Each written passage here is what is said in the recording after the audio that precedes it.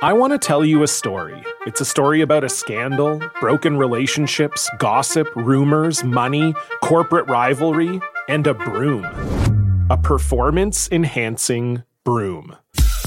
My name is John Cullen. I'm a comedian, podcaster, and for 20 years, I was a semi-professional curler. And I want to tell you the story about how a single broom almost imploded the 500-year-old sport of curling. We feel like we were bringing a knife to a gunfight. It's the story of a superstar and his fall from grace. Well, I was being dragged through the mud. It's the story of two brother entrepreneurs with a dream. I said, that's great news. It's a story of intrigue. I still don't understand why we want to keep his name secret. The full story has never been told, so I'm going to tell it. Broomgate, how a broom almost killed curling. It was a year I'd like to forget. To listen to Broomgate, search for Broomgate in your favorite podcast app. That's all one word, Broomgate. You're listening to The Leaf Report. Follow the guys on Twitter at Jonas Siegel and at Myrtle. All right, James, it is a road podcast. We're trying this a new way. We don't really have a good way of recording when you're on the road or I'm on the road, so we're going to try this haphazard way, and if it doesn't sound too terrible, we'll try it again, and if it does, then we'll have to figure out something else. So, hi. Yeah, I'm in Anaheim. The Leafs are playing the Ducks in about 7 hours' time. They dramatically changed their lineup at practice yesterday, and they're going to have a dramatically changed lineup for the game tonight. So lots to talk about what's been happening here. Okay, so the podcast is brought to you by Bab Socks, and $5 from every pair of Movember Bab Socks will go to supporting youth mental health programming. So that's really cool. And they've got a shop, actually, a Movember shop at 588 Richmond Street West, which is very close to where I live and sort of far from you, but you can drive, so. Yeah, go see the guys. Go see Jake and Tom. They're doing a great job with the Babcocks. I know they've got even Mike Babcock's on board with the Movember initiative, so that's pretty cool for those guys. Yeah, so we're going to hear from him later in the podcast. We have like a recording, an audio spot, I guess you would call it. Anyway, let's talk about Babcock. Last week he was pretty dejected, upset, whatever adjective you want to use to describe him, after their loss to Carolina. Friday, he sort of changed their lines around. Didn't work. Then you saw them play in San Jose. They were about as bad as they've been all year. He's changed them again. Maybe since you're on the road with him, you can run through some of the changes and then kind of give your initial impressions. Yes, I have a piece up at The Athletic right now breaking down. There are four main changes. Tyler Bozak goes to the fourth line. Patrick Marleau is the third line center, taking Bozak's spot. Josh Levo takes the spot that Marleau previously had on the second line wing. And on defense, the D pairs are changed around with Connor Carrick coming in, Owen Polak going out, and Connor Carrick playing with Jake Gardner for the first time this season. A pairing that we saw a lot last year. I think they played together at least close to 70 games together, at least various portions of games. So the piece that I've got up at The Athletic right now kind of gets into why these changes make a lot of sense. The biggest reason is that Levo playing with Kadri and Komarov had a lot of success when they were together last year. It was only 10 games, but they had a lot of success together. And Gardner and Carrick worked really well for the Leafs as well last year. So Mike Babcock's kind of going back to something that's worked in the past. And the thing that they haven't tried in the past, obviously, is Tyler Bozak on the fourth line. So there's a whole bunch of different moving parts. I really like what he's done. I think that this makes a lot of sense. The only other thing I would like to see, obviously, is Kasperi Kapanen come in for Matt Martin, but we know that for whatever reason, that's probably never going to happen. Okay, let's break down some of the actual moves. Let's start with Josh Levo playing with Komarov and Kadri. That was like the one stretch where Josh Levo got a consistent opportunity to play last year. He played well with it. I don't know, do you think this is actually going to be a real opportunity for him, or will this be, we'll try it for a couple games and then punt him out of the lineup like they did before? Well, the weird thing is that he came in, he plays against Philly on Saturday. He plays really well, gets a point, plays, 14 minutes. It looked like Babcock was going to him more and more. He was out there at the end of the game trying to get the tying goal. and then he comes out again, and it doesn't make any sense. I mean, obviously, I know he was filling in for JVR and Martin were out with minor injuries, but you know, you can't preach sort of accountability, and he said all training camp he was going to reward the guys that played well with more minutes or a higher spot in the lineup or whatever, and I don't know that I've seen a lot of that. And he also gave Roman Polak way too much leash, and both of those decisions burned them a lot against San Jose, where they were just terrible. Well, and you can't really use this line that, you know, you need to go in there and take someone's job, and then when a guy goes in there and looks like he is taking someone's job, basically pull him out of the lineup. And I thought you did a good job, you know, on the Athletic. You had a story about Josh Levo. Maybe break down some of what you found, you know, in terms of the numbers of when he has gotten an opportunity to play. I mean, basically everything. What it shows is that Josh Levo's become a more effective player year after year after year, even though he hasn't played a whole lot in the NHL. And that's what it looks like. You watch him play in preseason or even in the training camp scrimmages, or he's just added more elements to his game. He's a more well-rounded player.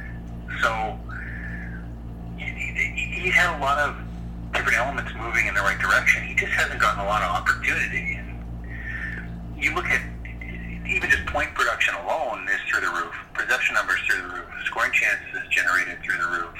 You know, I'm not saying that he's a perfect player by any means, but it certainly looks like he's someone that can contribute in the lineup. And I think that what makes him different than other guys that have been marginalized by Mike Babcock, and, you know, we can talk about Corrado or Peter Holland or whoever, is that Josh Levo's results are unquestionable, you know, and the other guys didn't really have that. They didn't really have, you look at their numbers and they're, you know, convincingly that they're NHL players. Josh Levo, it certainly looks like that's the case. Well, and I thought he took an unfair shot, you know, at some of the guys who were, you know, quote unquote disgruntled when they were in Toronto and not playing, who turned out not to be NHLers, because it's unnecessary. Like, it's just something you shouldn't do. But the other thing is, like, some guys he's been wrong about, you know, and that happens with coaches. They make a first impression and then, you know, the team decides to move on from that player and they end up being wrong. And you know, Richard Panik's a good example of that. And you've referenced him before. He goes to Chicago and suddenly he's playing a more regular role and he looks like he is an NHL player. So it's a difficult thing, but you just alone, you know, forget about whether you like him or not. You're kind of ruining the asset, you know, by not playing him. And there's an important barometer that he can pass this year that affects his future. Could you kind of outline that? Well, I mean, the thing is that he's going to become an unrestricted free agent if they don't play him in 39 games this year. I mean, just in terms of asset management, I would want to get him into the 39 games, even if you're just playing him on the fourth line, and then you don't lose him for nothing. And if it turns out he's not a very good player, then that's fine. And then you can, I mean, even if you decide you play him 20 games and you decide, you know what, that's fine if we lose him for nothing because we don't think there's much here. But I guess it's really hard to gauge what Josh Levo is and could be. And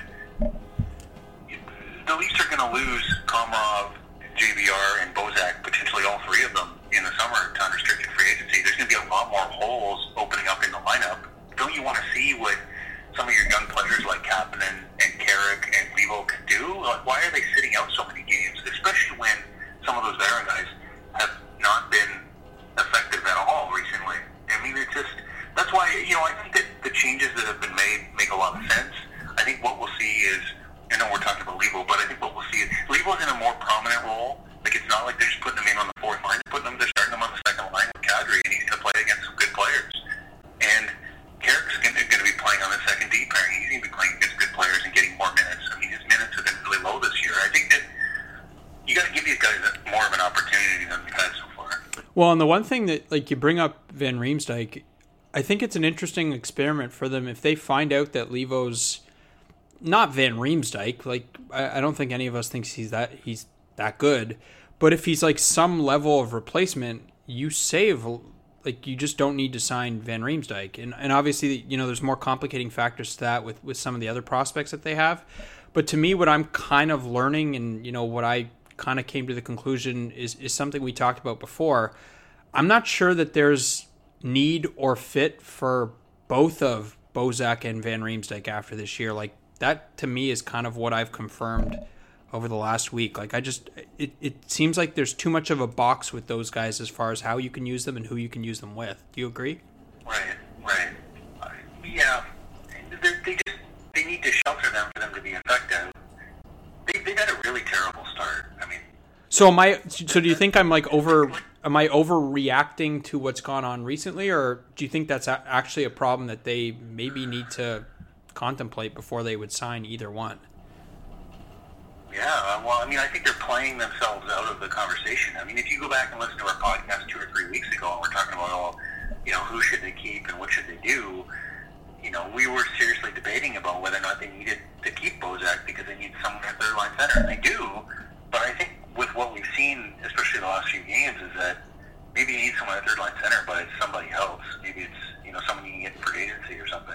Well, and it's got to be someone that you can use a little bit more freely. Like, you can't have this line that's not only not scoring, but getting scored on at the other end. But do you think I did Overdrive this past week, and Brian Hayes made the point, and I think it's a fair one, that maybe a lot of why their line hasn't worked is because Mitch Marner hasn't been as good, and that's not completely fair to Marner, but maybe it just shows, the limits of what Van Riemsdyk and Bozak can do in terms of, carrying a line, and maybe that's what we've learned. Yeah. I don't know. Yeah. No, it's interesting because that was the Leafs' first line not that long ago. That was with Kessel on with JVR. Right, and he was the engine, 20 right? minutes a game, and it's interesting. I mean, tonight that's all falling apart with Bozak and JVR really struggling early in the year, and they're playing against Carlisle and the Ducks, and Dave Nonis is with the Ducks, and Holzer, and it's really interesting how it kind of has come around. And I remember the players always used to. I remember Bozak always used to say when there was talk about should he be a first line center or not, and he always used to say, well, the coach thinks I am and plays me a lot and whatever. Well, not anymore. And I've seen some of the analytics guys on Twitter have started to say, well, maybe Bozak's just getting older. I mean, he's 31, 32 in I think March or April. Maybe he's slowing down, and he's slowing down from a player that has limitations, I think is the right way to put it. Right. Well, and what it sort of exposes, and Babcock kind of talked about this last week, is they don't have a lot of depth at center, and that's led to them for now, and it probably isn't going to last long, but using Patrick Marleau at center. I wonder, if it works, or I wonder what the long-term option for this year is. Maybe it's just they end up going back to Bozak, Marner gets it going, and that's what happens. Maybe it's just simple. Maybe that's what ends up happening. They don't really have a lot of choice, do they? No. Well, I mean, what are they going to do?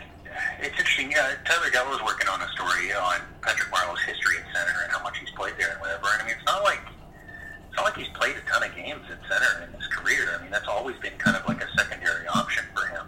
And at his age, I mean, I think what happens is that now you still have to shelter that third line. And the problem with the Leafs with sheltering the third line is that they have to shelter their fourth line too, because their fourth line has Matt Martin on it. So it's hard to shelter two lines, especially when you're on the road. I mean, that opens up a lot of minutes where you're exposed, to other teams. So, they need one of those lines to be better than it is, especially because if they're both the third and fourth line are struggling, the fourth line was absolutely terrible against San Jose, it puts a lot of pressure on the Matthews and Kadri line to do everything, and the Kadri line hasn't even been that good lately. Well, and the thing is, you mentioned, how they have to kind of shelter that line. You still want to be able to use the Matthews line in the offensive zone sometimes. It kind of really boxes you in if you've got this one line with Bozak that you don't really want to use if you don't have to in the defensive zone. You know what I mean? It kind of, you still want to get your best offensive players in the offensive zone from time to time. But I wonder what they're thinking internally in terms of either Marner or Nylander at center at some point in the future.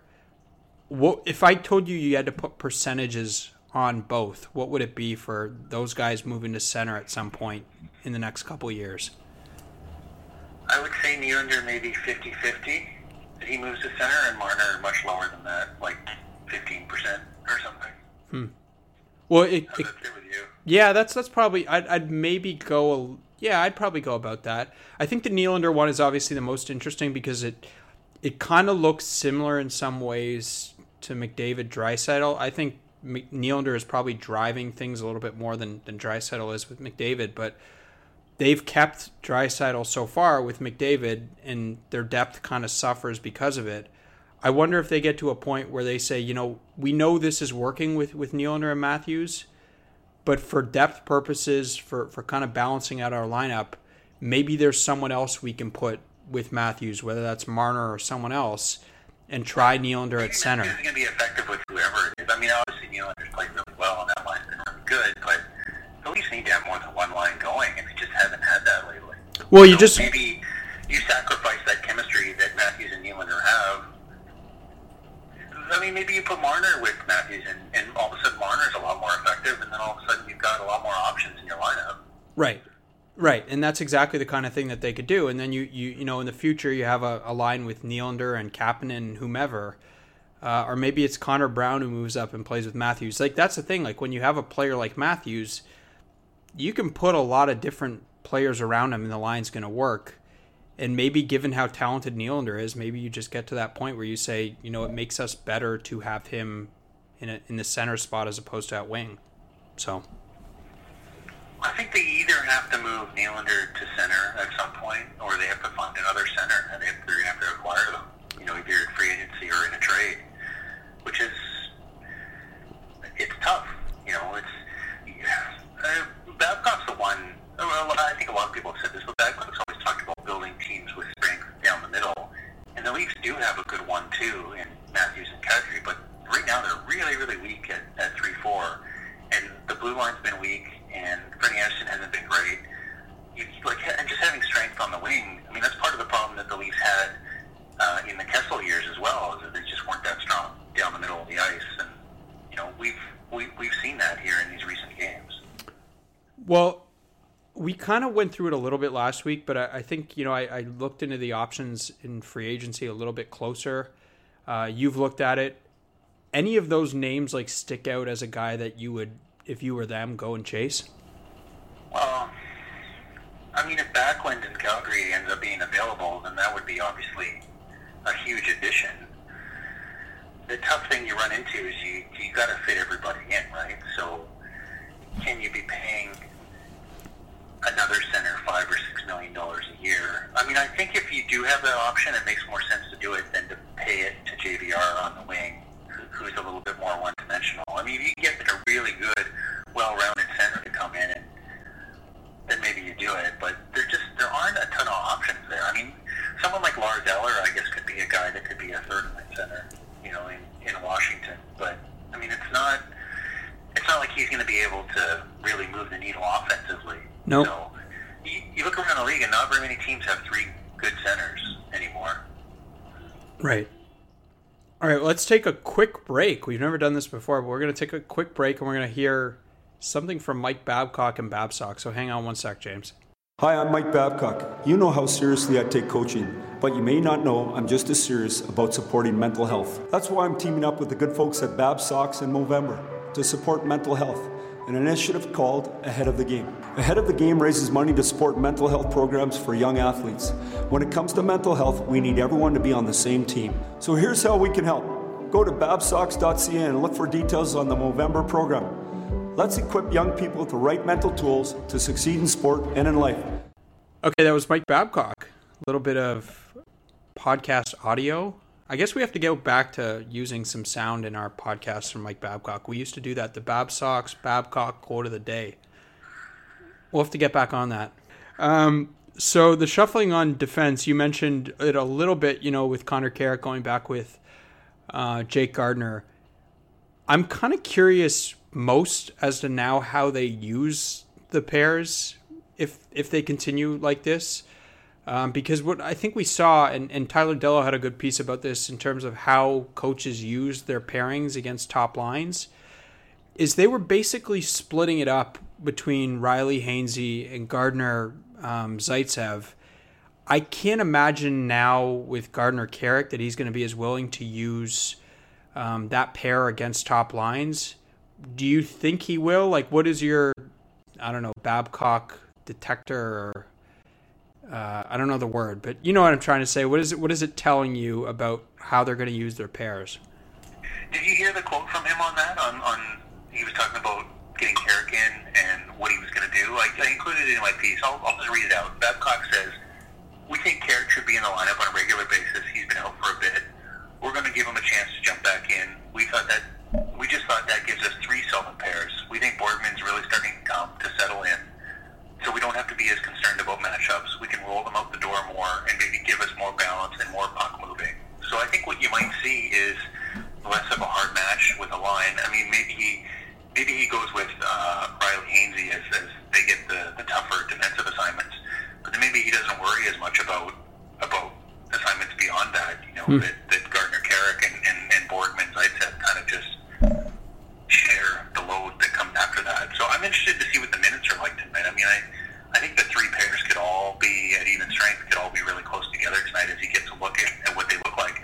Borgman and Zaitsev haven't played together hardly at all this year, so I don't know what that's going to look like. Riley and Hainsey have been pretty good this year, I think, and it makes sense to keep that together. And Gardner and Carrick were good last year, so, you know, it's potentially, I think that what they've done on the blue line could pay off for them if, you know, just trying to read into what's happened before when those players have played together. Yeah, it's actually really interesting, you know, when you put it like that and you mention what Mike said about that situation.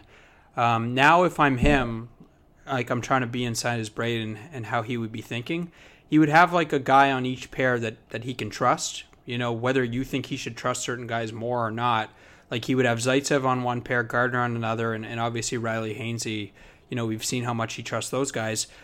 It's almost like, and we talked about this, I don't know if we did it on the podcast or just at the rink, but there's almost like these outdated notions of who you can use against really good players. And it's almost like you need to get past this idea that you couldn't use a guy like Carrick against skilled players because he's not that big or because he's not that physical. You know what I mean? Like there's like almost this preconception that coaches kind of have to get over. Do you know what I'm getting at? Right. Well, and that's what they're thinking with bringing Polak into the lineup. But then you've got Borgman, who's really inexperienced. You've got Polak, who hasn't played in 6 months and is coming off of a broken leg and has limitations even when he's in the best of situations. And the situation they ran into the last few games is that the fourth line wasn't getting it done, the Bozak line wasn't getting it done, and the third D pairing was a mess as well. So, you know, you look at the possession numbers for what was happening with Borgman and Polak, and they're down around 40%. I mean, that's just, when you get caved in that much at the bottom end of the roster, it's hard to win hockey games. I mean, their fourth line against San Jose, the shot attempts were 16-0 when they were on the ice, and I think that's why you're seeing Dominic Moore out of the lineup. So, well, I was going to say, have you ever seen anything like that? It reminded me of when they used to have that enforcer line with old Colnor and McLaren and Smith, but I don't know. I think they had some games where they were under 10%. But like to have zero. That line averaged like 30% or something, so. I don't know. 0 is pretty crazy to not even be on the ice for a shot attempt. Yeah. That's hard to do. Yeah. It is very difficult. Yeah. Very difficult to do. You mentioned Polak. He's only played a handful of games. If this works with the defense, they're not going to get an opportunity to see him much more. Like, at what point, if you're them, do you say, well, you know, that we tried, but it doesn't work and we're going to have to move on? Like, how many games is fair to get an idea if he can play? And then the other side of it is, like, how many games is fair to your team? Like, it's a really tough spot, I think, to be in. I don't know, 10? I mean, maybe he sits now for 10 games, and then if there's an injury, you try him again. But if he's diminished from what he was last year, then, you know, it's obviously a tough spot because they like Roman Polak, the person, and everything, and his contributions and all that, but I don't know. He doesn't look like an NHL player right now, so puts him in a tough spot. But I mean, the contract he's got, it's very easy for them to send down. You know, that might end up being what happens. Yeah. All right, one last thing before we go, because you got to get to the game. Frederik Andersen, you had a story, I forget what day it was, but it was kind of what we've been debating back and forth, like how it's really tough to evaluate Frederik Andersen, and I guess this is with every goalie all the time, in the context of they're giving up some good chances, he's not stopping a lot of them. How do we evaluate his play? He was really good, obviously, in San Jose, but digging into some of those numbers, did anything surprise you? Did you come to any conclusion that you didn't have before? He is facing more high-quality shots than any goalie in the league. Him and Corey Schneider were at the top of the list. His performance against those high-danger shots is actually pretty solid. I mean, I think he was like between 10 and 15th among regular starters. So that hasn't really been the problem that those... there are two problems. The one problem is that he's facing too many really good shots. But the other problem is that on the low danger shots, on the shots from far out, at least using the numbers that are on Corsica Hockey and Natural Stat Trick, he's not stopping enough of them. His save percentage on the low danger shots is one of the worst in the league. So I think that there's truth in both of those numbers in that the Leafs are making Anderson's job too hard, but also he just hasn't been good enough. I mean, if they're really good goalies step up when their teams are poor defensively. And, you know, I thought the Leafs were going to be a little bit better defensively this year than last year, just with adding Hainsey and bringing in Marleau and the more depth that they've got. They seem like they've taken a step back, but Anderson looks more like the player that struggled at the beginning of last year recently than the goalie that was really, really good through stretches of last year. We haven't seen a long stretch of him really playing well yet this year. Well, and we had a good piece on The Athletic. Was it Paul Campbell? Yes. Well, he wrote kind of about, you know, what's going on with Frederik Andersen right now, and I thought he had some really interesting points just about some of the goals that Andersen was allowing. And, like, a lot of them were just, like, short-side shots that he has to stop. And it's such a tough thing, like, because, you know, you look at a team and they're giving up a lot of chances, but that's why you have a good goalie. That's why you give a goalie, you know, 5 years and $25 million to stop good chances. So it's a really tough thing to kind of analyze unless you're like a goalie expert. But he obviously has to be better. That's why we have Paul Campbell to write about it, because right. It's almost like I said this to someone else the other day, that the goalies are playing like a different sport, and it's hard for us to analyze it because of that. I mean, we do our best. You know, we try and use the limited data that we've got. But, you know, it was the Carolina game right after that I wrote about Anderson. And I had a gif of one of the goals that he allowed, and it was a one-on-one situation, and a player, I can't remember, it was McGinn, Brock McGinn, I think is his name, and it was only his 11th goal in the NHL, and he's not a guy that has a great shot on goal, but, you know, one-on-one situation, and Anderson just left too much of a hole on the short side, and that's happened too often this year. So the Leafs are in a tough spot because their backup's not very good. It's not like they can do like a platoon system when Anderson's struggling, so they just got to keep running him out there no matter how he plays. And it was telling to me, I think, that one of the first things, the Leafs played like total like garbage against San Jose. One of the very first things that Babcock says is Anderson was outstanding. He needs him to be good. He needs him to build him up. So, you know, there's no point in criticizing Anderson, because what's that going to accomplish? Yeah. Well, and it's so striking, you know, how he talks about Anderson going through struggles. Anderson obviously signed to a 5-year deal, and how he kind of talked about like Bernier and Jonas Enroth. Like it's vastly like, I'm guessing what's going on inside of his mind is a lot different than what he's presenting publicly. So, and like to your point, like you need good goaltending. Like our buddy Chris Johnston and I were debating it in the dressing room last week at some point, like just going over, you know, the goaltenders that have won Stanley Cups.